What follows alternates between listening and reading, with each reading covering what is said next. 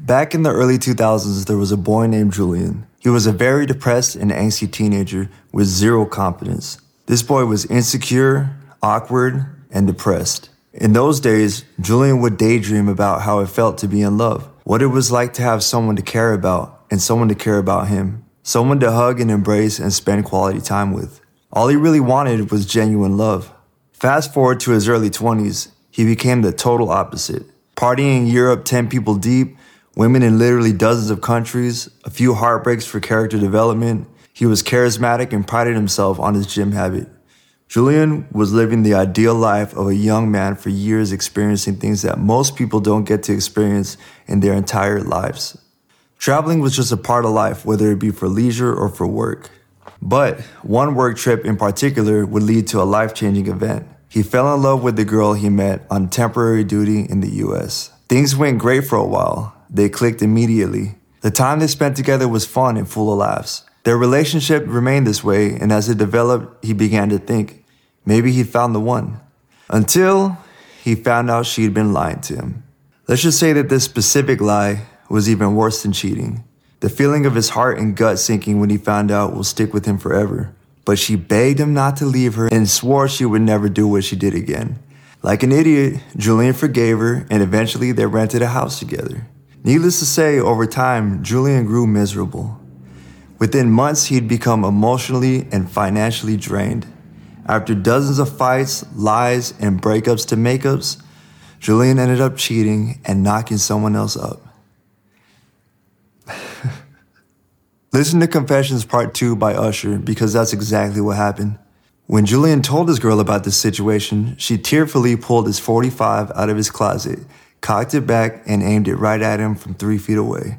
He didn't feel any fear, not because he was being brave, but by then he was just so emotionally drained that he just felt nothing. After the situation simmered down, she began to storm out of the house, gun in hand, and Julian ended up having to wrestle the .45 from her grasp. She left shortly, and Julian was bitter. He decided that he hated women, he hated relationships, he even hated the idea of love itself. This went on for some time, but instead of taking the time to resolve his trauma, he did what most people do and got into another relationship a couple months after. What a fucking idiot. He met her on a temporary duty in Vegas. Now this girl was the kindest and most loving girl Julian had been with. Together, they would travel to different countries and enjoy each other's company at her family's parties and vacations. But over time, Julian's demons started to creep back up.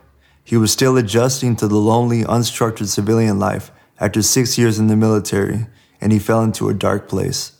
The hatred and resentment from his previous relationship began to resurface and distort his perception of his new relationship. He became an extremely toxic person, insecure, jealous, controlling, condescending, and unwilling to compromise. Eventually, the girl had had enough of the abuse and left, and Julian's heart was shattered. He knew that this was his fault. He knew he had just lost something good because he was a mess. Everything that he had been through crept back up. The trauma from early adolescence, life at home, and all these terrible relationships he'd had up to that point. He eventually realized that if he was ever to have a good relationship with a girl, he needed to get his shit together. So he started going to church, started journaling, started seeing a therapist, and he finally started pursuing his goals. By now you'd think that Julian finally learned his lesson and remained focused, right? Wrong. A few months later, he met another girl. He saw all the bright red flags, but over time, she convinced him to give her a chance. She was persistent and very persuasive, but she was the total opposite of the girl he was last with. This new one would accuse Julian of many things that he eventually found out she was doing. She was always the victim, she never took accountability for her mistakes, and just had a negative outlook on everything. She began to drain him. He'd have dreams of being in the same room as this girl and his last ex, and he realized how unenjoyable she was to be around. Well, one day Julian had had enough of the negativity and lying, so he left her. This was it. He was done going to the bars, he was done with hookup culture, and he was done being too nice to say no to relationships. This was at the end of 2019, and to this day, Julian has not compromised on his promise to himself. He promised himself that he would not get into another relationship until he's got his life together and he unpacked all his trauma. He learned to be alone and to love it. He learned to become his own source of happiness, to have a good work ethic, to overcome most of his bad habits, and most importantly, he developed a set of values that he refuses to compromise on. He decided to become a real high-value man because this is how you find high-value friends and romantic partners. No more trauma bonding. So, why did I tell you this story? Well, one, so I won't ever have to tell it again, and I could just refer you to this video in the future. And two, because I want you to know that when I give relationship advice, it's coming from a genuine, incredible source. Someone who's experienced with partners from different cultures, languages, upbringings, financial statuses, values, etc., etc. I'm not saying this to flex. I'm just letting you know that I'm not some fucking dweeb. I'm not proud of everything in my past, but I've learned from it, and I really don't want people to have to go through the same thing. My intentions when I speak about love and relationships are to encourage people to approach these things with a sense of responsibility and authenticity. Remember, everything you do has consequences. Guys, you pursued her just to fuck around and then ghosted her, and you expect her not to have a distaste towards men? We have to understand that we play a role too in this cycle of infidelity. Hurt people. Ladies, no man who respects himself is going to want to be with a woman who doesn't respect herself. I'm sorry, but it's just the way it is. Modern feminism is going to leave you bitter and alone. You're free to do whatever it is that you want to do, but you aren't free from the consequences of your choices.